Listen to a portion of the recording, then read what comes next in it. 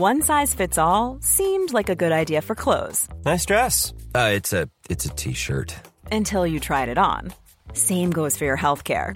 That's why United Healthcare offers a variety of flexible, budget-friendly coverage for medical, vision, dental, and more. So whether you're between jobs, coming off a parent's plan, or even missed open enrollment, you can find the plan that fits you best. Find out more about United Healthcare coverage at uh1.com. That's uh1.com. Okej, det är premiär för ICA-Kurirens nya podd Fika-Kuriren. Hej Linda! Hej!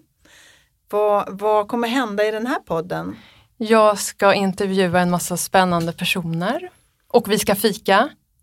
Jag kommer ta med olika fika varje gång. Och du, vilka kommer du träffa i vår? Bland andra Marit Bergman, sångerskan, Martina Montelius och Lisa Olin, regissören. Mm. Vem är det vi får träffa idag på premiäravsnittet då? Det är författaren och doktorn i ekonomi, Nina Åkestam. Och hon är ju aktuell med boken som heter Feministfällan, vilket jag tycker passar bra så här på kvinnodagen. Vad kommer ni prata om?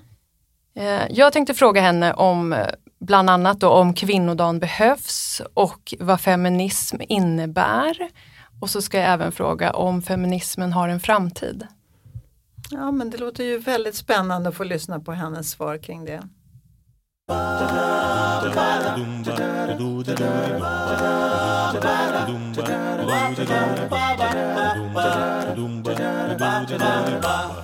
Hej och välkommen Nina Åkestam. Tack. Har du fått någon fika? Jag har fått fika. Vad tog du då? Jag tog en kanelbulle. Ja, jag håller på med min och jag tror jag äter lite efteråt. Men jag köpte lite choklad. Gillar du choklad eller är du mer bullperson? Mellan choklad och bulle väljer jag bulle. Men egentligen är jag surt smågodis. Ja, då har jag hittat en likasinnad. För att du vet, känner du av att de flesta är chokladmänniskor? Ja. Det är bara att kolla i en valfri godiskål som de har satt ihop. Så Exakt. lägger jättemycket choklad. Och lakritsen blir kvar sist. Ja. Eller hur? Och på flyg, tänker du reser kanske i jobbet en del. Och då tänker jag att reagerar du då på att man alltid får kaffe och choklad. Och nu såg jag att du tog te också. Ja. Visst är det så att man får alltid kaffe och choklad? Men det är bra att vara tedrickare på flygplan. För då får man mycket snabbare service eftersom nästan ingen tar teet. Om man inte flyger till Storbritannien. Då är det mycket fler som tar te. Ja, men du tänker att kaffet tar slut och så brygger de hela tiden. Och så ja, te precis. Ja. Det är alltid någon som springer 5 varv med tekannan under tiden som det tar att gå 1 varv med kaffekannan. Men har du aldrig gillat choklad? Eller är det... Nej, det har aldrig varit någon favorit. Men kaffe gillar jag. Där är jag mer varierande. Nej, för choklad, det är någonting med det som är så mäktigt. Jag klarar inte av det.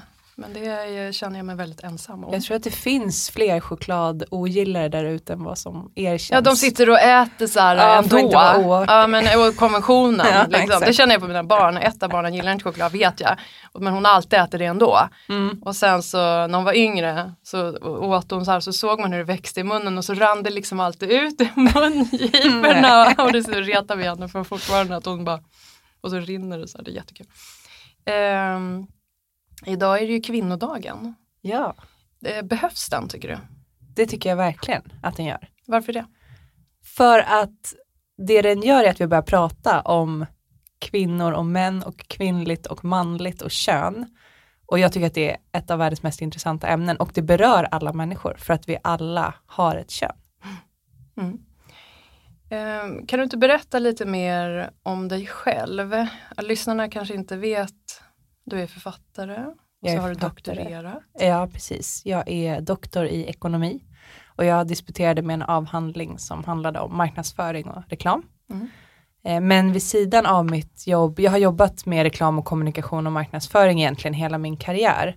Men vid sidan av det har jag alltid haft ett väldigt stort intresse för jämställdhet. Så jag började egentligen blogga om jämställdhetsfrågor. Det var liksom min väg in när jag var på mitt första jobb när jag var liksom typ 22. Och sen så märkte jag att det här var ju ett ämne som inte bara jag var intresserad av. Och så blev det mer och mer och mer om det.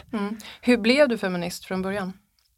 Det var liksom en lång process. Jag var inte en av de här som liksom vaknade upp som 12-åring och såg alla orättvisor i världen och bara nu vill jag jobba hela mitt liv för att förändra det här. Utan jag tror att jag liksom första gången hörde ordet kanske när jag gick i högstadiet och så fick jag någon bok av min mamma. Jag tror att det var Simone de Beauvoirs Det andra könet. Läste du den då?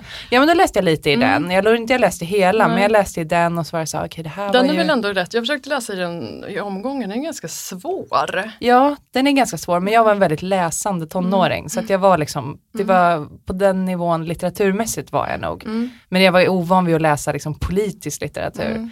Så sådde väl det lite tankar, och sen när jag började plugga på Handelshögskolan så fanns det några lärare där då som var väldigt, väldigt duktiga inom, då var det genus och organisation hette det ämnet. Så de liksom studerade hur kön speglas på våra jobb, på arbetsplatser. Och den kursen tog du så att säga då? Ja, den var obligatorisk då. Kul. Under en väldigt kort period. Det var liksom en renässans för jämställdhetsfrågor inom ekonomi. Vilket år var det här ungefär? 02 skulle jag tro. Nästan 20 år sedan. På min tid, jag började ju skriva 92. Och då var ju feminism ett skällsord och då skulle ju sådana kurser inte finnas på Handel. Så att det blev ju så mycket bättre för er yngre. Ja, det blev bättre. Och så där lärde jag mig liksom lite mer akademiskt kring jämställdhet. Men då var det fortfarande lite svårt tyckte jag att greppa. Det var ingenting jag såg riktigt i mitt eget liv. Men sen när jag började jobba, då var det som att mycket föll på plats. För då började jag se, det kanske är lite själviskt, men då började jag se hur många av de här sakerna jag hade läst om hände mig. Alltså att löneskillnader kanske? Löneskillnader, att bli tagen för någon annan än den man är i ett möte. Att folk tror att man inte är lika kunnig inom sitt ämne som man är. För jag var i en ganska mansdominerad bransch. Härskartekniker? Ja, absolut. Och då började jag fundera på vad är det här? Är det liksom mig det är fel på eller är det inte det? Och där någonstans så började mitt intresse. Och jag tror att det är ganska vanligt. Jag vet att många typ skämtar lite om att man kan bli så här pappafeminist. Att den dagen man själv får en dotter så börjar man upptäcka en massa könsstrukturer. Och det är väl så här, det var ju lite sent. Men jag tycker inte det är så konstigt att när någonting blir liksom relevant för en personligen, då bör man också bli intresserad av det mer, alla strukturer runt omkring. Det är alltså man bör försöka förstå sig själv. Bra, trots allt är ju det rätt bra också. Ja, men jag tror också att det är lättare att engagera sig i någonting på sikt om man verkligen liksom brinner för det sådär. Du är ju aktuell med en bok som heter Feministfällan. Berätta lite om den. Ja, den kom till för att jag hade debatterat och skrivit och hållit på med feministiska frågor på olika sätt i nästan 15 år. Och kände för ett par år sedan att jag började tröttna. Och det var ingen behaglig känsla, för att jag började liksom inte tröttna på jämställdhet eller på själva idén om ett annat samhälle eller ett annat liv sådär. Men jag började tröttna på debatten runt omkring och diskussionen. Och då började jag oroa mig, för jag kände att om jag känner så här, som är så himla djupt inne i de här frågorna och som har liksom ovanligt mycket kunskap, kanske ovanligt mycket bra kontakt. Jag känner en massa duktiga människor som kan det här, och om jag känner att det inte är så kul, hur är det då för den som inte är så insatt? Då måste det vara inte alls kul för den. Vad var det som inte kändes kul då? Att det var högljutt? Eller? Högljutt, ganska aggressiv stämning ofta tyckte jag. Att man kunde attackera personer istället för frågor. Att det kunde diskussioner fastnade ganska ofta tyckte jag då i detaljer. Och liksom att man missade de stora helhetsperspektiven. Det här är då internt inom feminismen. Men också störde jag mig jättemycket på att jag tyckte att många företag red liksom gratis åkte på den feministiska rörelsen. Är det du kallar t-shirt-feminismen till exempel? Precis. Berätta lite om det. T-shirt-feminism är att ett företag bestämmer sig för att här ser vi en konsumenttrend. Att till exempel unga kvinnor börjar intressera sig för jämställdhet. Och hellre än att då fundera på vi kanske borde göra något i vår verksamhet för att bli mer jämställda. Så trycker man ordet girl power på en t-shirt och säljer den. Och tänker att det här passar vi på att tjäna pengar på. Så man bryr sig egentligen inte om den politiska rörelsen, utan man bryr sig bara om konsumenternas pengar. Och det tycker jag inte är någonting man ska liksom hylla som feminist. Jag tycker det är typ exempel på en sån detalj som jag tycker är väldigt lätt att fastna vid, men som egentligen inte spelar så stor roll. Vad man har för t-shirt på sig. Vilka kläder man har. Så. Sen har det ju varit en tid som har pågått rätt länge när att alla plötsligt säger att de är feminister. Ja. Och att allt är feminist. Och sen som du skriver då att vad som helst kan vara feminism bara man mår bra. Det är väldigt, blir väldigt träffande i din bok. Och så det är väldigt mycket så på Instagram-feminismen handlar ju mycket om att man berättar om till exempel skönhetsoperationer eller att jag vill vara hemmafru eller hur de visar sitt liv där. Och så menar de att det är feminism för att de är kvinnor och de mår bra. Just det. Och då, det är ju det häftigaste med din bok. För då kom ju du där och berättade att det är inte alls feminism. Nej, feminism handlar inte om att individuella kvinnor ska må bra. Nej, och det är ju så det är modigt. Lite kontroversiellt kanske. Ja, precis. Men jag har ju väntat på den här boken, för det känns som att och då har du kommit in som så här, rätt person som har din stora plattform och som är någon som folk lyssnar på, och dessutom är du forskare som har gjort en avhandling på Handelshögskolan. Det ger ju tyngd också. Ja. Så har du kommit och sagt nu en gång för alla att det är faktiskt inte feminism, och det är så himla härligt. Ja, vad kul att du tycker fel person, då blir det ingen genomslag. Men nu så fick du det här underbara genomslaget och kan berätta för folk vad feminism är. Ja. Kan du inte berätta här i podden då, enligt dig då, vad är feminism? Ja, men enligt mig så är feminism en rörelse mot ett jämställt samhälle. Så det är egentligen inte en åsikt i sig. Alltså man kan tycka att det vore bra med jämställdhet. Men feminism blir det inte förrän man börjar skapa en rörelse mot förändring. Och jag brukar liksom till vardags definiera det för mig själv i alla fall som att så här, det är att jag vill ha ett jämställt samhälle. Jag har insett att vi inte har ett jämställt samhälle idag, och jag kan tänka mig att göra någonting för att förändra det. Om de 3 punkterna är uppfyllda, då gör jag feminism och liksom ansluter mig till feminismen. Och jag skulle också vilja säga att för mig är det inte så viktigt vad man kallar sig. Om man väljer att använda det ordet eller om man säger jag jobbar... Humanist. Störde du på folk då som säger att de är humanister istället? Bara om de inte har tagit reda på vad feminism är. För det är ganska vanligt att man reagerar mot ordet fast man egentligen inte har tagit reda på vad det betyder.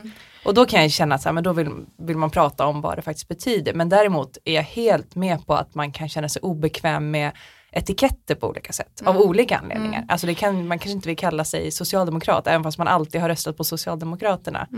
Till exempel, för man vill ha den friheten. Och det finns många som gör många bra saker för jämställdheten som inte kallar sig feminister. Och det finns många som kallar sig feminister som inte gör så mycket bra saker för jämställdheten. Så jag brukar aldrig hänga upp mig på, jag brukar aldrig fråga folk, kallar du dig feminist? För jag tycker det svaret inte är så intressant. När jag var yngre så var jag väldigt besatt av att folk sa att jag blev väldigt upprörd när folk sa att de inte var feminister. Men nu känner jag lite som du, men det är väl också att jag har resignerat och blivit liksom, jag orkar inte bråka. Men då hade jag som en sån här ett enkelt krönikörargument som jag då skrev hela tiden. Och det var långt ifrån forskning, men det blir ju ganska slagkraftigt för man kan ju slå upp ordet feminism och feminist, man kan ju slå upp det vad det betyder i en ordbok. Och sen då att säga att och så står det ju väldigt vettigt att man har insett att det finns eller ordet är inte jämlikt helt enkelt, och att man vill göra någonting åt det. Det står väl typ så i Saul. Och då tog jag alltid exemplet. Det är ju som att jag cyklar varenda dag, men jag är inte cyklist. Nej. Förstår du? Det blir så här för vad ska man säga? Det är ju så jättekonstigt, för ordet betyder ju något. Alltså då betyder det ju, när de säger då att de inte är feminister, men de kan ju säga så här, jag tycker det ska vara rättvisa, men jag är inte feminist. Säger vissa då. Men då blir man ju så här, ja men ordet betyder ju det här. Säger du att du inte är det, då är det ju något fel. För då tycker du inte så här, och då tycker du något som är lite shady. Men jag tycker att det är skillnad på att säga att man liksom jag är inte feminist. Och på att säga att jag brukar inte använda det ordet för att beskriva mig själv. För om man säger att jag är inte, jag har slagit upp det i en bok, jag har läst det här och tycker så här, nej men det här håller jag inte med om. Och jag är därför inte feminist. Det är ju någonting. Lite skumt. Men sen att ordet feminist kan liksom tolkas på massa olika sätt av olika människor och liksom associeras med saker som man kanske inte känner sig bekväm med. Det tycker jag är lite en annan grej. Jo. För jag brukar ju till exempel inte heller leda med ordet feminist när jag beskriver mig själv. Nej. Utan jag brukar säga liksom, jämställdhetsintresserad typ. Och det kanske är lite så här defensivt. Men om jag får en rak fråga så säger jag självklart är jag feminist och det här är anledningarna till det.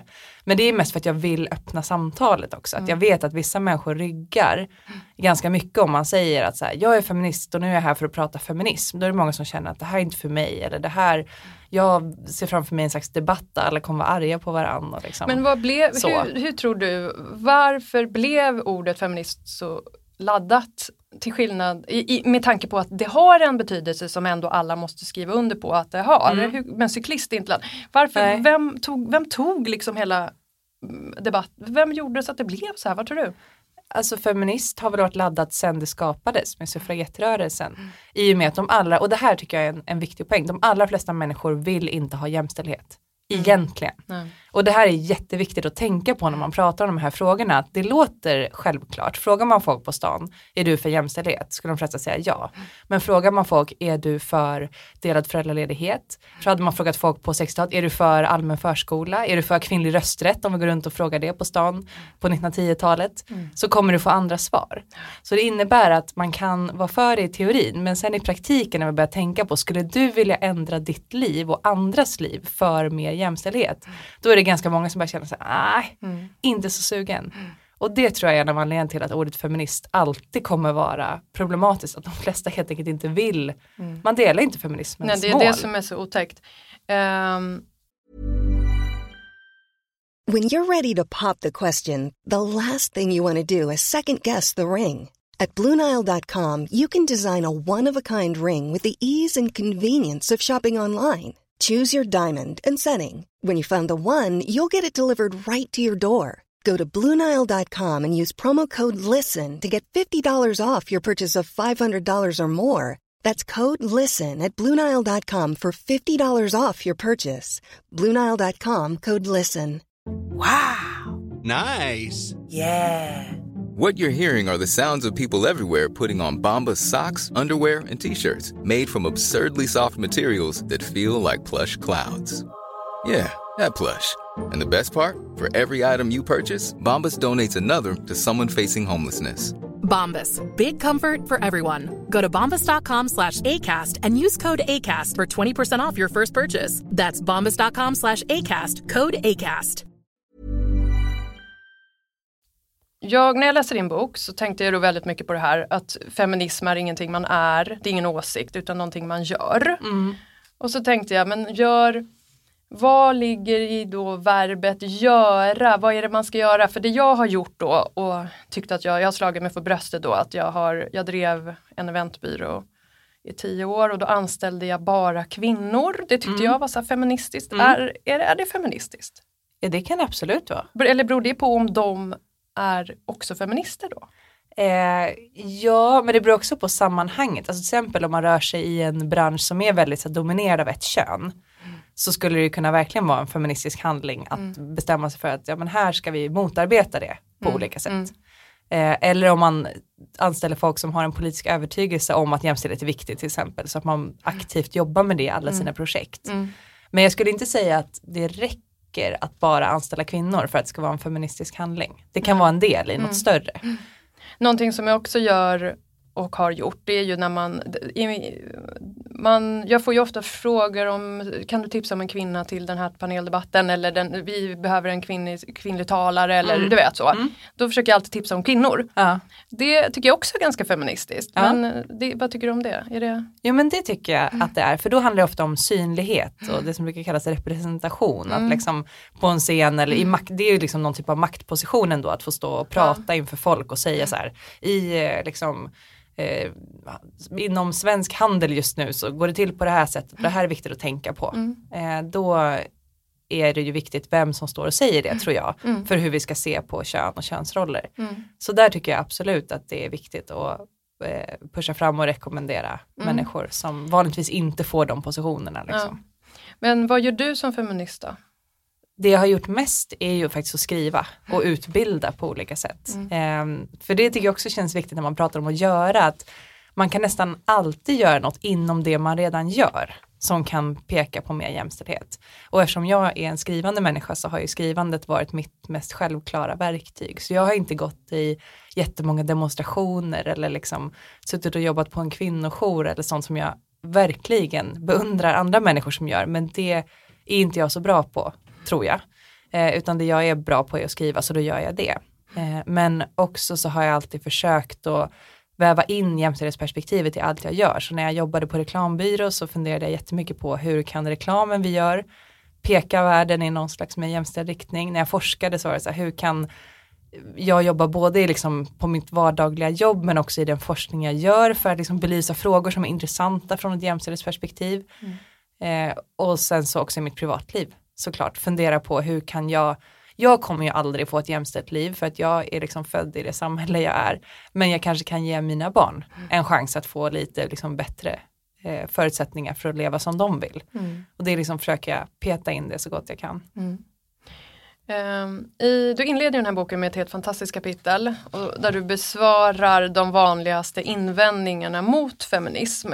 Till exempel då, jag är verkligen för jämställdhet men det får inte gå till överdrift. Och så dödar du det på ett väldigt smart och humoristiskt sätt. Och sen är det en annan, jag är verkligen för jämställdhet men vi har det så bra i Sverige, det finns viktigare saker att fokusera på. Och så svarar du på ett ställe, toppen, då byter vi. Och så skriver du väldigt träffande då hur att Sverige då inte är jämställt. Kan du inte berätta lite? Så här, toppen, då kan ju du liksom bli kvinna och gravid och få lägre lön och så. Ja, men jag tror att ofta så är ju den som tycker att jämställdhetsproblem inte är problem är ofta de som inte drabbas av det. Och det kan ju gälla både kvinnor och män. Men att man antingen som sagt i sina liksom egna värderingar inte tycker att man vill inte ha jämställdhet. Eller så är det bara att man råkar ha ett kön eller en samhällsposition typ som gör att man inte drabbas så mycket av det här. För att jag kan inte tycka att det är rättvist att människor som gör precis samma saker får helt olika resultat av det baserat på liksom fördomar och normer. Och där är vi. Alltså det jämställdhetspolitiska ramverket, om man ska vara så formell, har ju 6 punkter för hur Sveriges jämställdhet ska se ut. Och vi är inte i närheten av att uppnå jämställdhet. Går de att säga kortfattat? Eller är det, de är väldigt kortfattade. Det handlar om inkomster. Att vi ska ha lika livsinkomster, kvinnor och män. Makt och representation. Att vi ska vara liksom lika ofta på höga positioner i samhället. Det handlar om utbildning, det handlar om hälsa, det handlar om att mäns våld mot kvinnor ska upphöra. Och så är det en 6:e grej som jag inte kommer ihåg, för nu har jag sagt det med oordning. Men det är den typen av liksom väldigt allmänna som gäller sig varenda människa som bor i Sverige. Dela på det omsorgsarbetet och hemarbetet, det obetalda. Hur kan jag glömma den? När vi har jämställdhet på alla de fronterna, då behöver vi inget mer jämställdhetspolitik, då är vi klara. Och nu så är vi inte klara på någon av de fronterna. Men långt därifrån. Det finns ett uttryck som jag säger på svenska då. Feminism är inte paj. Är det okej översatt? Ja. Ungefär. Och då menar jag paj. Inte paj som är trasig. Precis, inte paj som är trasig. Som äppelpaj. Utan äppelpaj. Ja. Det är ju liksom ett känt slagord eller vad man ska säga. Det finns säkert t-shirts med det också, eller hur? Det gör det. Jag googlade faktiskt på det här. Och muggar. I och för sig vore det rätt kul att ha en sån. Eller sån här pajarsett. Det är ju rätt kul. Och grejen är, det brukar jag alltid säga, fast jag säger inte det uttrycket, utan jag förklarar alltid att men om det blir jämställt så, jag försöker ju alltid få det till att männen förlorar liksom ingenting på jämställdhet. Nej. Men det är där det kanske de tyvärr gör. Ja, och den resan har jag gjort själv. Att jag var verkligen en väldigt positiv feminist från början och var så här, men det här är ganska enkelt, alla borde kunna hänga med och det handlar bara om att se att alla får fördelar av ett mer jämställt samhälle. Och så är det ju till viss del. Jag tror till exempel att de allra flesta män skulle få det bättre i ett jämställt samhälle med färre. Det finns ju massa könsroller kring män också. Det är lätt att man bara pratar om kvinnor när man pratar jämställdhet. Men män har ju också massa förväntningar på sig och massa grejer som gör att de inte kan leva fritt precis som de vill. Och det skulle ju försvinna om vi hade jämställdhet. Men det är ju fortfarande så att idag, så länge vi har ojämställdhet, så är det ju så att vissa män i alla fall, får ganska mycket liksom systematiska fördelar för att de är just män. Och de skulle ju faktiskt försvinna. Då skulle behöva jobba lika hårt som kvinnor för att få samma chefsposition till exempel, eller samma lön. Eller så. Och så det skulle ju bli direkt då sämre. Alltså säg att en man idag bara behövde jobba 80% så bra som en kvinna för att få samma lön. Då måste han ju helt plötsligt börja jobba 20% mer. Det är ju sämre än att jobba mindre. De måste ge ifrån sig makt och pengar. Ja, det är väl det kommer till. Och det vill man ju ogärna säga. Så jag tror det är därför jag har varit så här check och sagt att det är bra. Liksom. Ja, men och det är ju det. Det beror ju på vad man pratar om. Så jag tror att det är en förklaring till att vi har så svårt att få igenom de här stora jämställdhetsförändringarna. Att det är faktiskt så att de som sitter på mest makt idag förlorar ganska mycket på ett jämställt samhälle. Inte liksom på sikt kanske, men just liksom här och nu kommer livet bli tuffare för dem. Och det är inte så kul kanske, tycker de. Då måste jag ju fråga, du har ju en son. Känner du då att du kommer behöva kämpa eller att du redan behöver kämpa för att han då inte ska särbehandlas i förskola och så? För jag kan tänka mig att du och din man är upplysta och liksom lika behandlar, men ute i samhället sen så blir det ju... Alltså jag måste faktiskt säga att jag tycker att det har hänt väldigt mycket med förskolepedagogiken. I alla fall sedan jag var barn, det är typ det jag har att jämföra med. Men jag tycker de är jättebra, i alla fall på hans förskola, på att tänka genusmedvetet på så sätt att de inte, det handlar mycket om att inte ha massa förutfattade meningar om vem en människa är. Att istället för att säga, du vill väl leka med bilen, så säger man, vill du leka med bilen eller vill du rita? Och så kan man välja. Det är ju genusmedveten pedagogik. Andra föräldrar då? Ja, men jag bor ju på Söder i Stockholm. Okej, alla är medvetna. Så där, vi jobbar ju med könsdiskriminering under radarn väldigt mycket. Men alla är väldigt medvetna om det här, hur man ska prata med barn, att man säger kompisar istället för pojke och flicka. Men vad bra. Så det sitter faktiskt som en smäck. Sen så är det ju fortfarande så att min son är en pojke och en ganska pojkig pojke på många sätt. Så att ja, han kör sina bilar och sina dinosaurier och allting sånt där. Men apropå just det så är det ju, jag fick svar på alla mina frågor i den här boken förutom en sak som jag, om inte jag hade träffat dig här i podden så tänkte jag måste mejla henne och fråga. Och då är det ju med pojkar och bilar och flickor och dockor. Och då är det ju kvinnor i min släkt som liksom så här skadeglatt bara, men gud. Jag bara lägger på någon dialekt och så här, men gud lilleman, det är bara bilar. Och så här, vi har provat med dockor, men då vinkar han så här, hej då. Och så är det liksom just så här skadeglada som att det bevisar på något sätt. Ja, det bevisar någonting och då menar jag, det spelar liksom ingen roll vad barnen leker med. Det viktiga är ju sen hur de blir som människor. Att män ska inte misshandla kvinnor, män ska liksom, det ska vara, förstår du? Vad är din åsikt? Ja, men min take på det där, det är faktiskt flera delar. För det så kan man ju undra, jag känner igen det där beteendet jättemycket. Att man, och det kan ju gälla vuxna också, att man letar efter så här tydliga könsskillnader. Så här, men jag och mina kompisar pratar alltid om det här, men min man och hans kompisar, de pratar alltid om det här. Det finns uppenbarligen skillnader. Och det bygger ju ofta på en liten missuppfattning om vad det är feminismen vill. Nämligen att man på något sätt skulle påstå att det inte finns könsskillnader. Eller att man ska eliminera alla könsskillnader.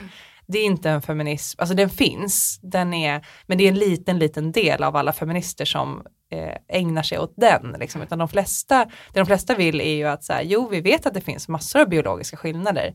De vill vi inte ska få större konsekvenser än nödvändigt på hur vi lever våra liv. Liksom. Så det är ju en jättestor skillnad. Att man liksom, jag skulle aldrig säga att det finns inga skillnader på kvinnor och män. Det gör det ju, det är bara att kolla på fysiken. Jättemycket skillnader. Och det finns säkerligen skillnader på små pojkar och små flickor. Men där tycker jag att det är liksom två grejer som är viktiga. Det ena är att det finns skillnader mellan grupper, men skillnader mellan individer är större. Så det är därför jag tycker det är så viktigt att man erbjuder alternativen. Även om pojken 99 gånger av 100 väljer bilen, så skulle jag nog fortsätta erbjuda klossarna och djuren och dockorna och allting annat också. Bara för att den 100:e gången kanske han ville leka med det här, och då kommer det bli en annan upplevelse. Och det finns också jättemånga pojkar som inte ville leka med bilarna, men som kanske aldrig fick chansen att välja något annat. Som det var säkert mycket förr i tiden. Ja, att man tvingas in i de här begränsande liksom, lekarna redan som barn. Och det tycker jag är bara så här, jag vill inte behandla människor så. Jag vill att alla ska få göra det de vill. Framförallt när de leker. Men även när de jobbar och när de så här, gör det de bra på, det de har lust med. Men sen är ju nummer 2, det är ju det här, vilka växlar vi sen drar på de här könsskillnaderna. Att så här, kvinnor föder barn i de allra flesta fall.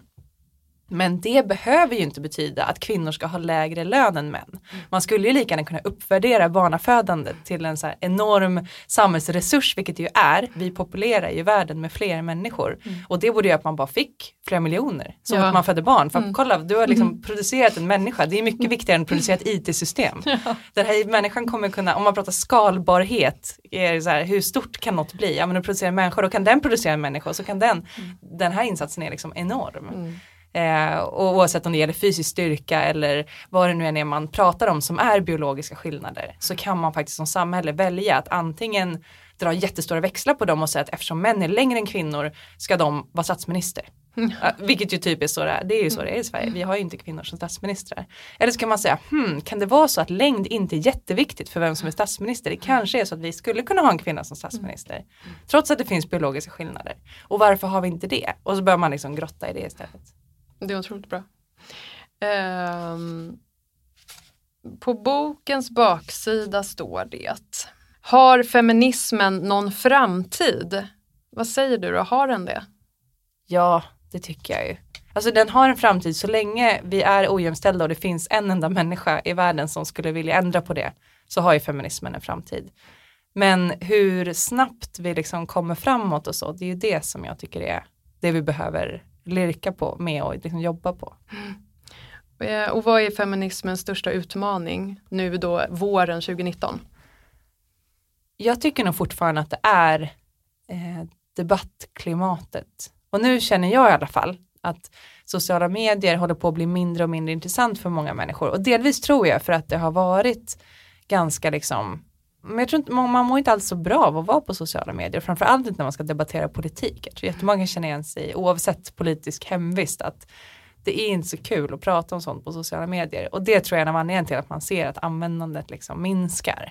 Du flyttar debatten någonstans till in real life? Eller? Jag hoppas det. Alltså jag hoppas ju att diskussionerna flyttar in på liksom arbetsplatser, köksbord, i liksom ledningsgrupper. För jag tror ju att det är där de behöver föras för att vi faktiskt ska få förändring. Så är det någonting, om vi pratar om det här att göra feminism, är det någonting alla kan göra, så är det ju att prova att prata om jämställdhet inte på internet utan någon annanstans och se vad som händer då. Då kan vi fika lite. Tack för idag, Nina Åkestam. Tack själv. Ska jag äntligen få äta upp bullen. Tack så mycket.